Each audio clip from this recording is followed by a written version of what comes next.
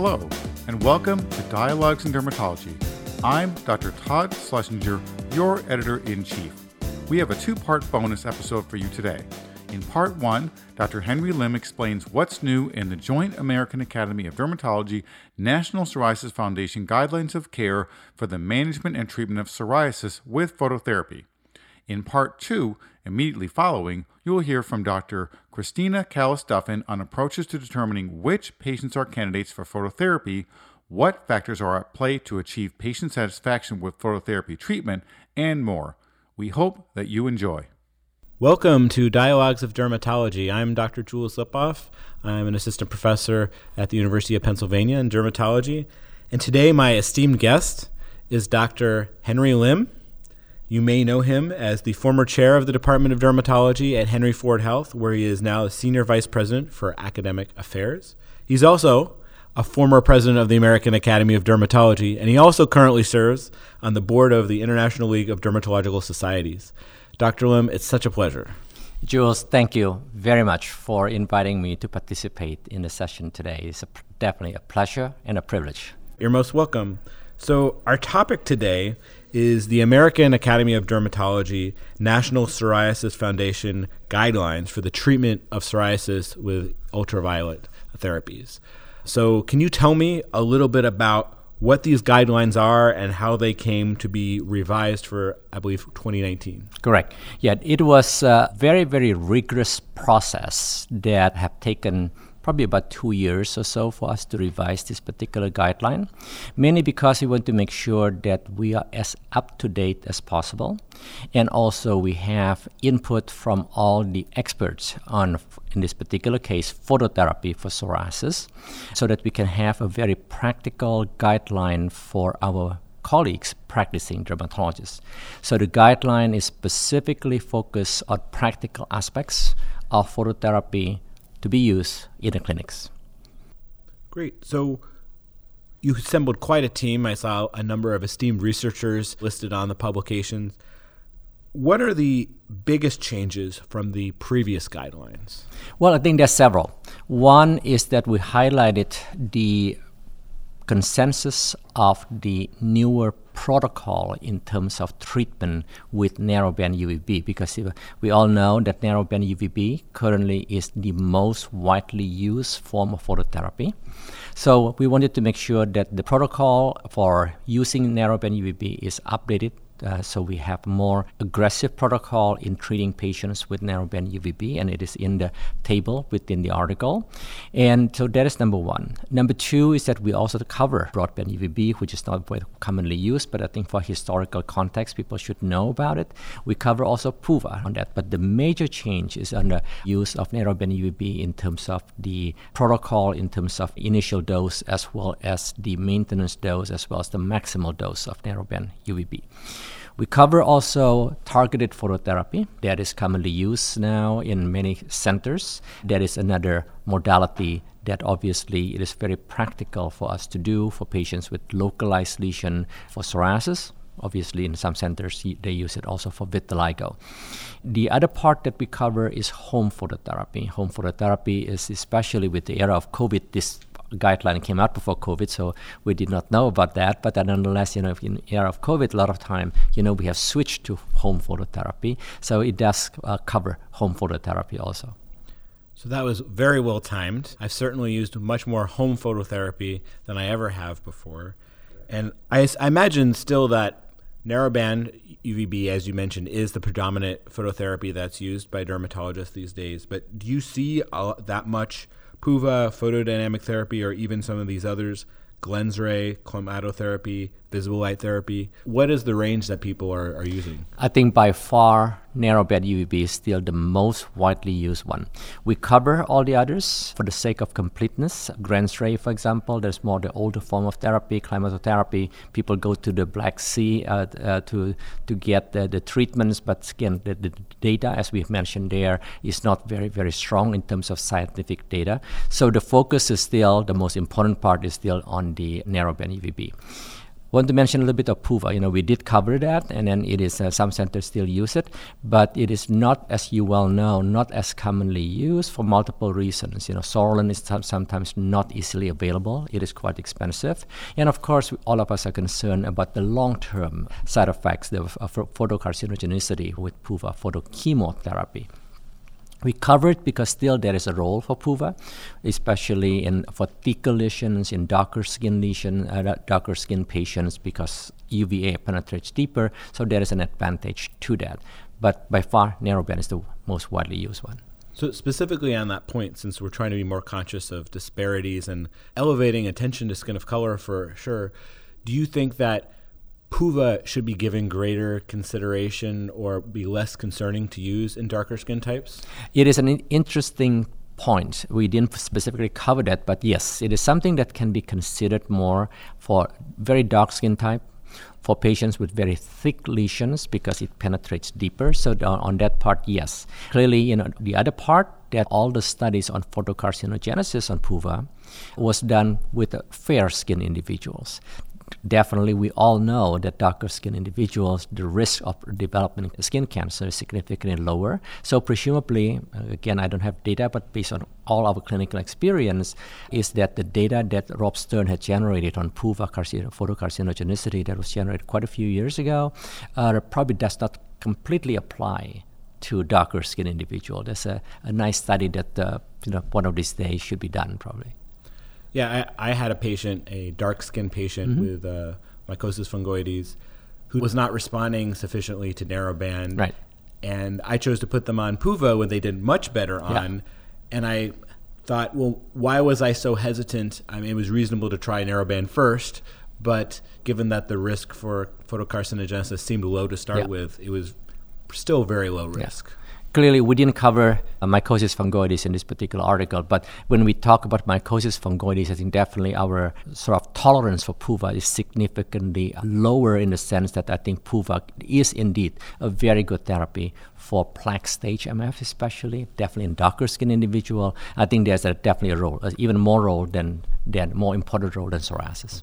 Well, thanks for focusing me back on psoriasis. It's just hard not to think of all the many uses of phototherapy. Absolutely. Yeah. What do you think are the biggest misconceptions or missteps that dermatologists may be making using phototherapy for psoriasis? I think for one, very frequently asked question whenever I give talk on phototherapy is that what about if a patient is being started on doxycycline for the acne? What about the patient is being started on diuretics for their high blood pressure? Would I need to adjust the dose of narrowband UVB?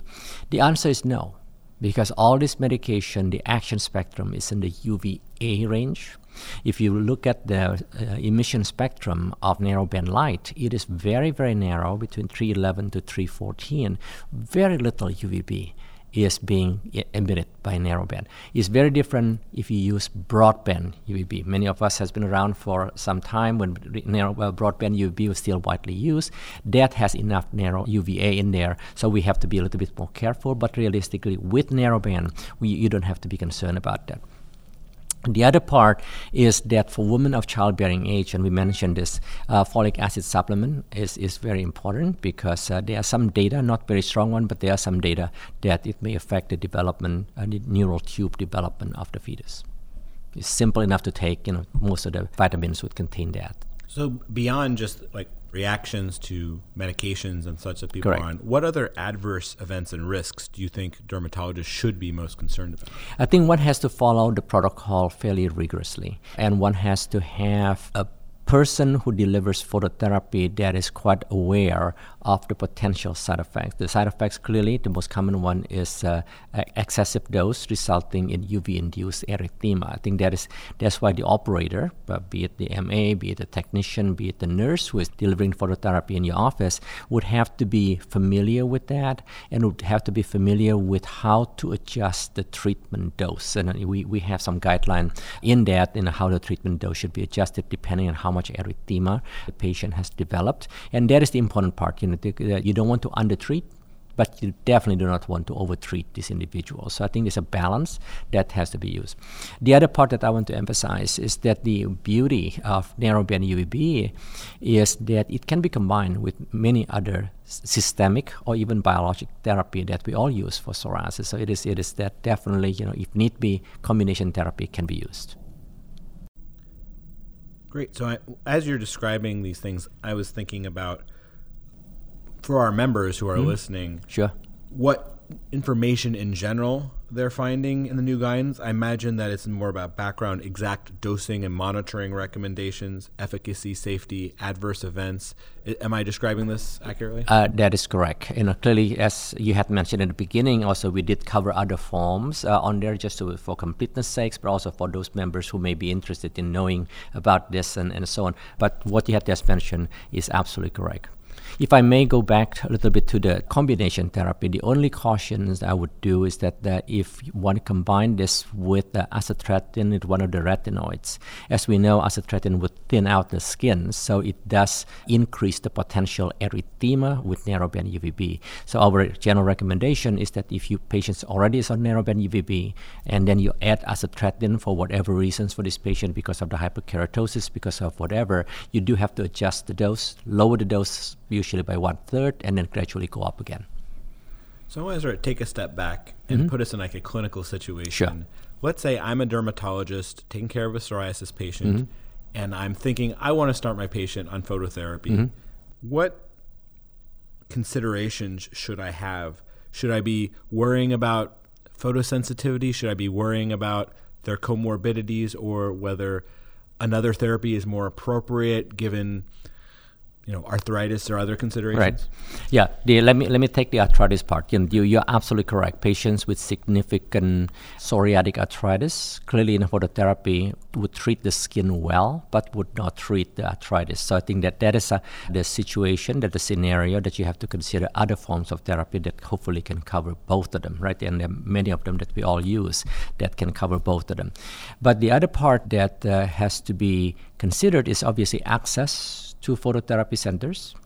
Number two is that the commitment on the patients in terms of the practical commitment, whether it is something that is doable for them to come to phototherapy centers 2 to 3 times a week. Because initiating phototherapy in the beginning, at least the patient would have to come twice a week. If this is office-based phototherapy, once a week is a waste of time because there is no way for you to increase the dose. And so usually I tell patients, if we cannot do that, then we have to seriously think about other forms of therapy. So patients' ability to be able to come to the office 2 to 3 times a week, and patients' ability to be able to be consistently coming. Because again, if you have multiple breaks, it could be very, very difficult. Having said that, clearly we all know patients have lives to live. If they have to go on vacation, absolutely, I would let them.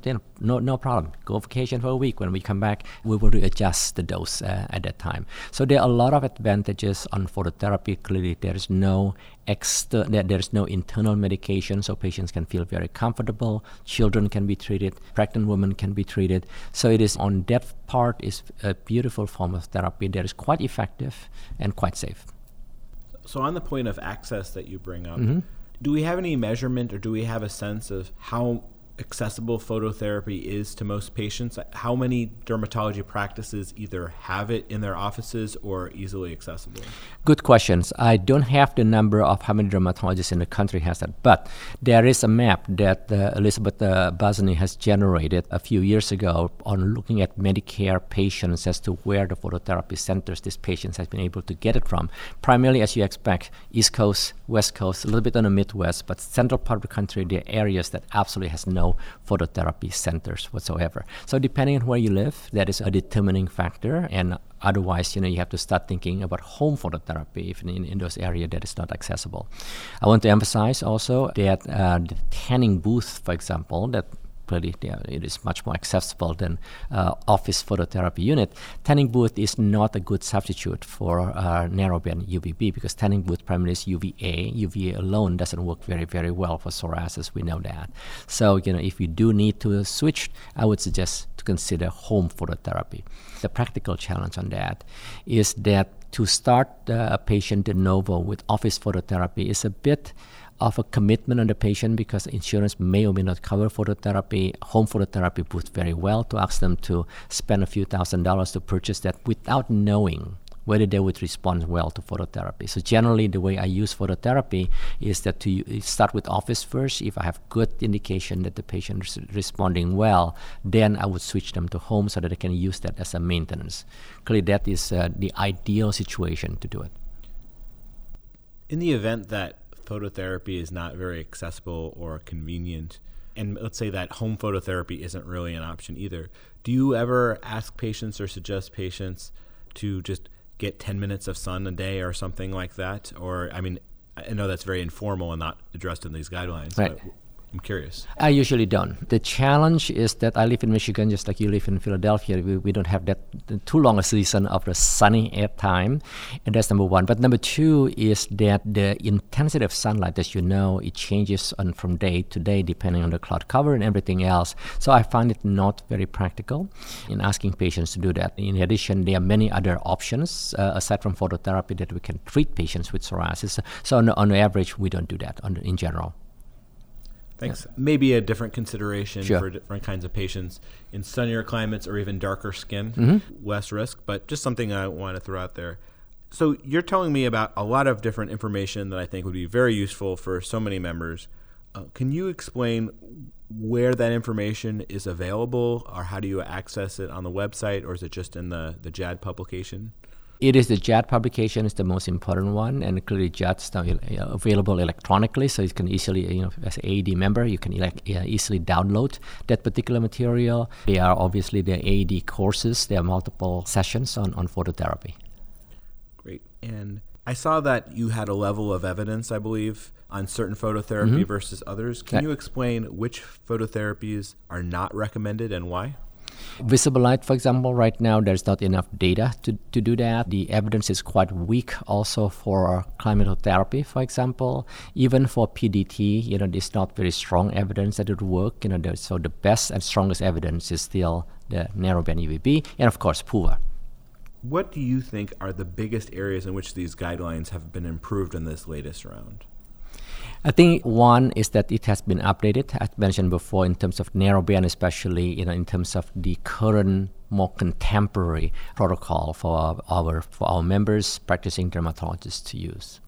Great. So I want to start to wrap up, Sure. But I want to mostly give you an opportunity to tell us what you think the key practice points or the take-home messages that you want our listeners and dermatologists to know about phototherapy. Hopefully they'll read all the guidelines, but in case they don't manage to fit it into their busy schedules, Sure. What are the most important things? One is that phototherapy is still a very viable treatment option for psoriasis. As I mentioned before, it can be used for children, it can be used for pregnant women. The side effects we know very, very well. It's a safe form of therapy, especially for darker skin individuals, but even for light skin individuals, there is no significant evidence to show that this is photocarcinogenic, has significant photocarcinogenic potential. So it is still a very practical form of therapy, and I want to emphasize also this is something that many of us has used for a long time. I think should continue to be used in dermatology as one treatment option for our patients with psoriasis. If this, and then still also economically, this is a very, very cost-effective form of treatment as compared to many other treatments that we have in dermatology for psoriasis. I'm not saying that we all should not use photobiologics. Of course, we all do that. There are patients who are more appropriate, the psoriatic arthritis patients, for example. But phototherapy still have a significant role specifically for psoriasis in this particular case. Especially when we're trying to avoid immunosuppression. Correct. Or in immunosuppressed patients that have this. And in a time of COVID, yes, home phototherapy and avoiding immunosuppression have been greater considerations. Absolutely. Yes. Well, I want to really thank you for your time and your service, both to the American Academy of Dermatology and Henry Ford and the specialty. I've certainly been enlightened by talking to you and hearing your many lectures over the years. And it's been a real pleasure. So on my behalf, I want to thank Dr. Henry Lim for joining us today on Dialogues. And I'm Dr. Jules Lipoff. Again, thank you for joining us today and have a great day. Thank you very much. This concludes part 1 of this episode. Stay tuned for part 2. Welcome to Dialogues in Dermatology. I'm Dr. Jules Lipoff, dermatologist in Philadelphia at the University of Pennsylvania. And today my esteemed guest is Dr. Kristina Callis-Duffin. She is chair of dermatology of the University of Utah, and she is also chair-elect of the medical board of the National Psoriasis Foundation.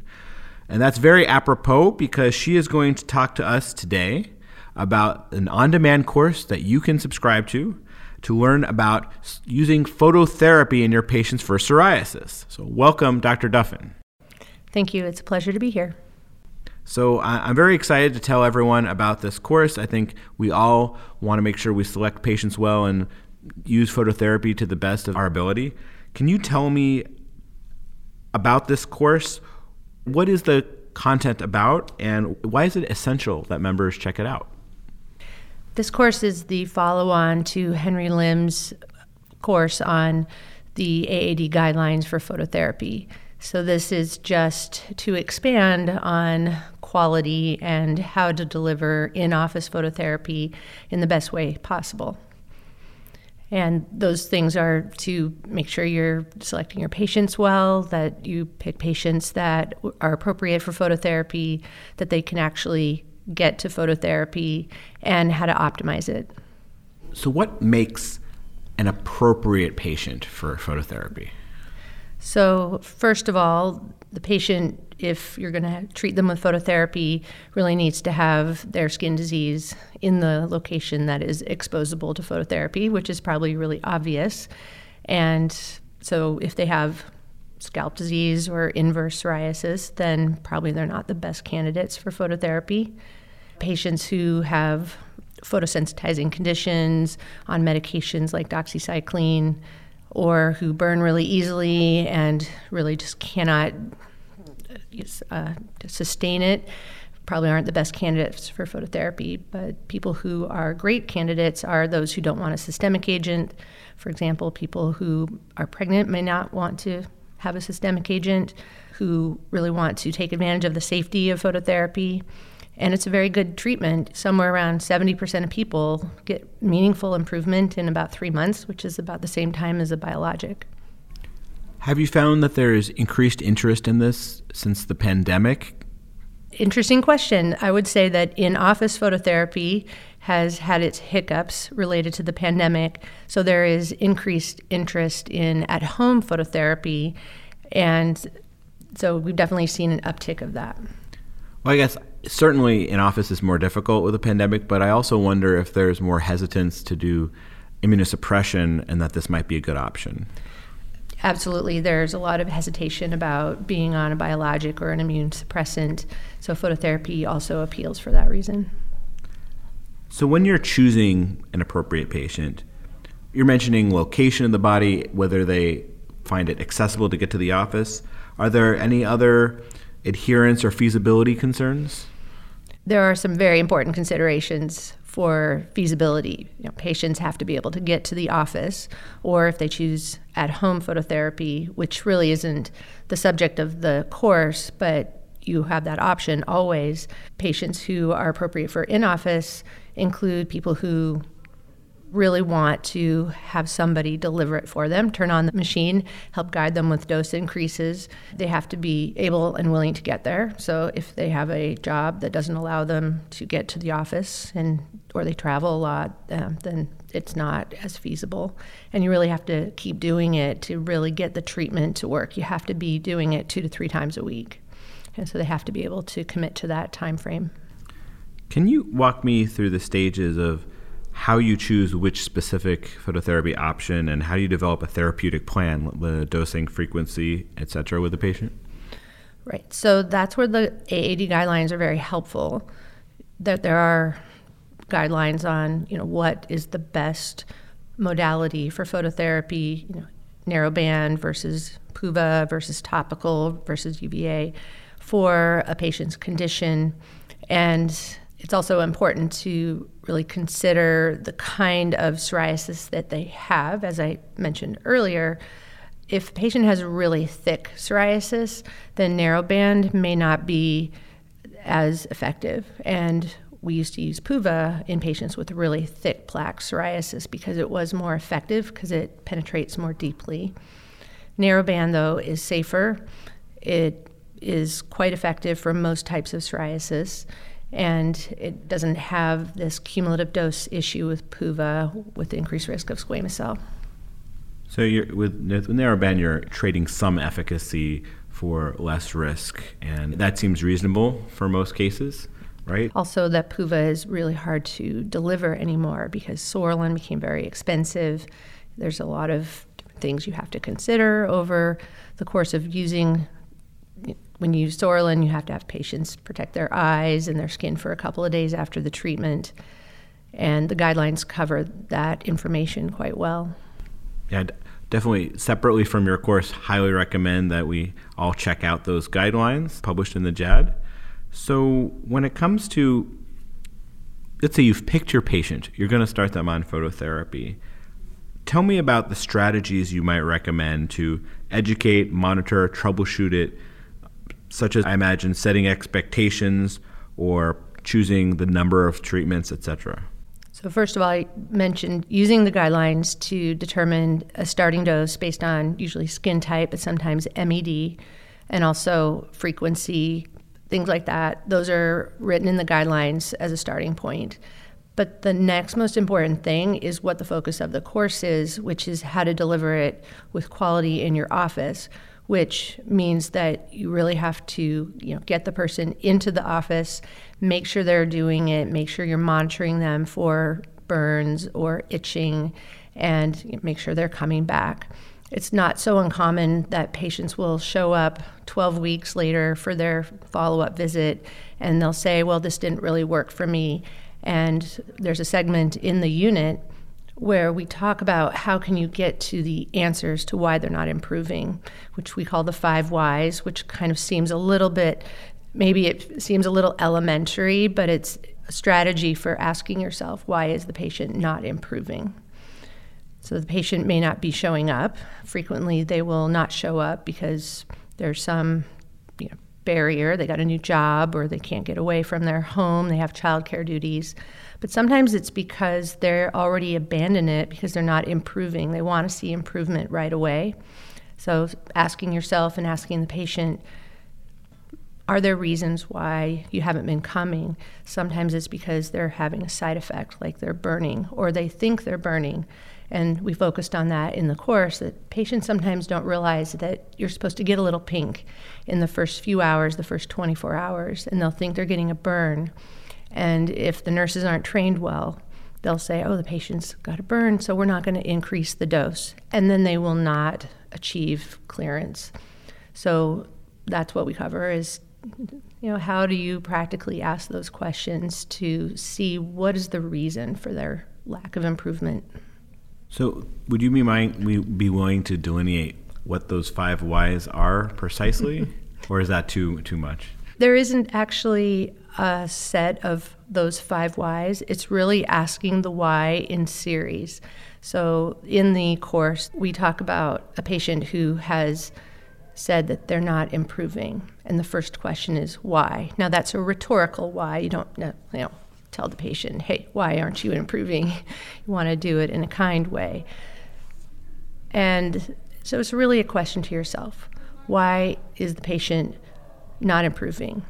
And you look at their in-office record of their treatments and you realize because they abandoned the treatment. So the next question, number 2, is why did you stop? Why did you stop at 3 weeks? And ask that question. Well, because I wasn't getting better.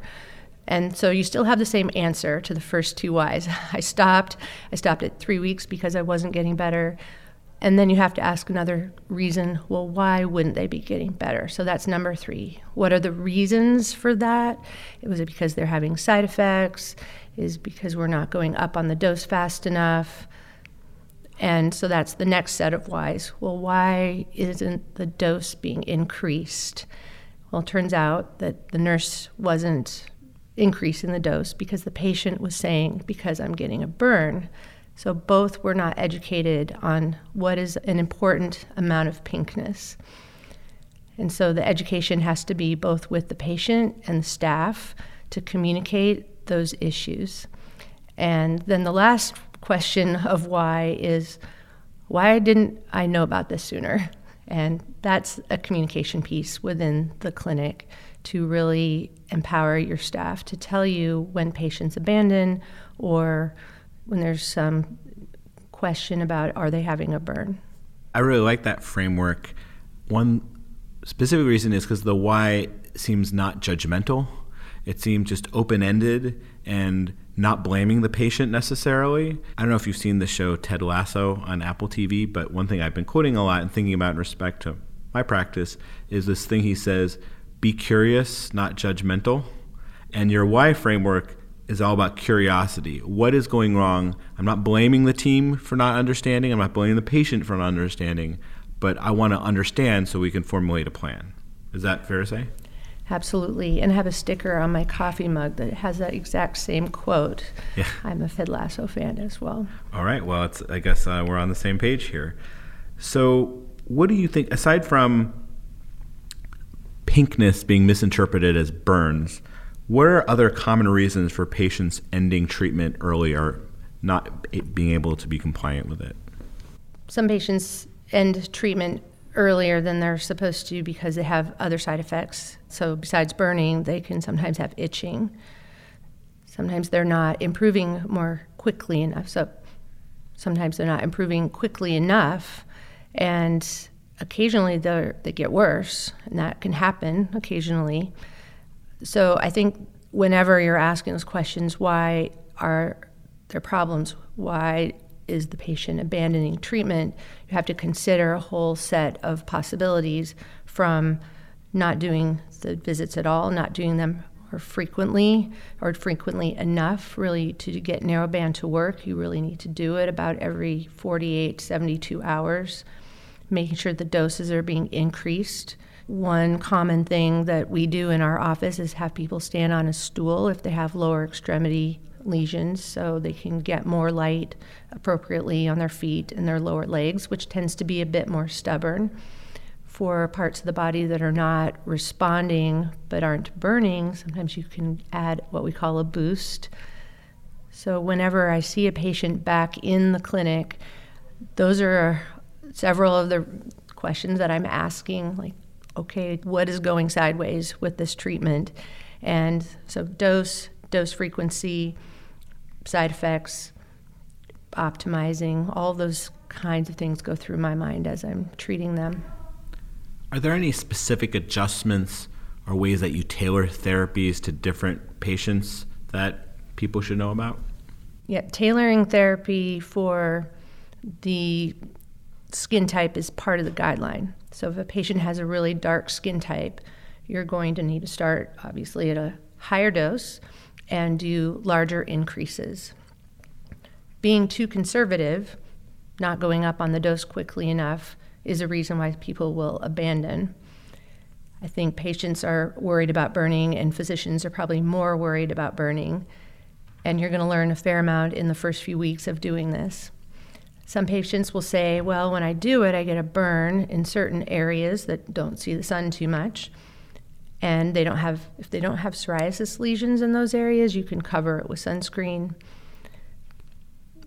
I frequently tailor with a boost if there's an area that's being particularly stubborn, like on the lower legs, as I mentioned before. And occasionally we add systemic therapies to synergize. Sometimes if you add methotrexate or acitretin, you can see a considerable improvement, especially if they have thick lesions. And that requires some attention to adjusting the dose as well so they don't get a burn. So there's all kinds of different ways you can optimize by asking what they're experiencing. Are they improving fast enough? Are certain areas not improving fast enough? Are there any strategies or medications that you've seen physicians add that you would recommend against? The dogma and the data would support that adding cyclosporin to phototherapy is not a good idea. And that really comes out of the PUVA literature, that adding cyclosporin to PUVA really augmented the risk of squamous cell carcinoma. Acitretin and methotrexate both can make the skin more sensitive to UV. If you start both therapies at the same time, then starting at a low dose is probably, with the light, is not likely to burn. But if you add methotrexate or acitretin in after a patient has gotten up to a higher dose, you can definitely cause a burn. So in the first week or two after you add that dose, most guidelines would recommend reducing the UV dose by 30%. Do you ever use any therapies in combination with phototherapy to get an initial faster response? Like traditionally, like cyclosporin can get a response, but maybe you don't want to do that with phototherapy. So what do you generally do to accelerate response? One very simple thing to help with response is just putting a moisturizer on right before you go in the light. So we have patients put a moisturizer on. It doesn't really matter which one it is. Some people use mineral oil or other just common emollients right before they go in the light. Other patients like to continue to use topical agents such as topical steroids, vitamin D agents, and there are data that support using vitamin D agents in combination as well as vitamin A agents like tazarotene in combination. The caveat there is to not apply them right before the patient gets exposed to the light because there's some data suggesting it would deactivate the topical that you're using. There are also some older studies saying that you shouldn't use strong topical corticosteroids with phototherapy because it may reduce the remission time. I don't know if that's clinically relevant, and there are other data saying that combinations of topical steroids and narrowband like excimer laser extract actually synergizes and works well together. So that may be some dogma that isn't really based in good data. Well, it's interesting with the topicals in combination. These seem like modifications of Geckerman regimens, although I guess not a lot of people still do that, probably. Yeah, there are a few centers doing Geckerman anymore. All right, so what do you think are important factors to sustain patient satisfaction when doing phototherapy with psoriasis? My opinion is that patient satisfaction is linked to improvement, and so I think our most important job is personalizing our therapy, doing shared decision making to make sure that your values and their values, your goals and their values are the same. So if a patient wants to focus on using phototherapy because they feel it's the safest modality, then phototherapy is a great choice for them. But if they want to be better in 2 weeks, probably not the right choice for them. So I think first step is really talking about what the options are and making sure that is what they want to do, and then understanding the pragmatic aspects of it next. So that's the first thing. In terms of patient satisfaction with the phototherapy delivery, getting them in and out the door as quickly as you can, not giving them a burn, helping them understand all of the things that we just talked about are important. I always like to focus on making sure I'm measuring what they're doing. So I have built into my practice body surface area and physician global to make sure that they are actually improving. And I think that's another part of this module is thinking about other pieces of quality improvement that you can do in your practice. So if you aren't doing body surface areas or physician global assessments, or if you really wanted to, PASI, the AAD has modules to train you on that. And those are quality improvement, MIPS measures, right? Things that people can do to improve the quality of their practice.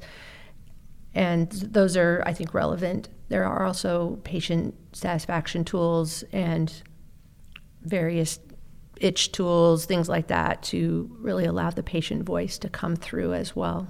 So when you were talking about how to make them satisfied based on the choice of therapy and shared goals, I wasn't thinking quite about Ted Lasso again, but there is something called, have you heard of this, the platinum rule? So the golden rule, is do unto others as you would have done unto yourself. But the platinum rule is this other idea that do unto others as they would have done unto them. That we shouldn't necessarily assume that what other people want is what you would want is what they would want. So I try to keep that in mind so that you're not too aggressive and also sufficiently aggressive. So I want to start wrapping this thing up. So I want to ask if there are any other salient points that we haven't covered that we should highlight so people know to seek out your on-demand course. Sure. The course is intended to be thought-provoking on what things you can do to improve quality of phototherapy in your office. I'm hoping that in the future we can deliver another dialogue, another course in home phototherapy, because I think that is an important aspect of it. So just look for that, and I hope that the course is helpful. Yeah, especially since the pandemic, I'm sure there's a big increase in in-home phototherapy. Well, I guess the final question is, where can dermatologists find these resources? They're on the AAD website, correct? That is correct. They are on the AAD website. Great. Well, thank you very much for your time, Dr. Duffin. It's been a pleasure. I'm sure everyone is really enthused to try to learn more about the way to deliver phototherapy best. I've certainly learned a lot just in this conversation, and I want to learn more. My name again is Dr. Jules Lipoff, and thank you for joining us today on Dialogues in Dermatology. Have a great one. We hope you have enjoyed this edition of Dialogues in Dermatology. This is Todd Schlesinger, your editor-in-chief. For more podcasts, including bonus issues, check us out online at the website of the American Academy of Dermatology or through the Dialogues in Dermatology app. You can now also sync your subscription to your favorite podcast app. New podcasts are released each week in addition to our monthly JAD podcasts. We hope you enjoy these new options for listening to dialogues and the increasing content for your listening pleasure. Thank you.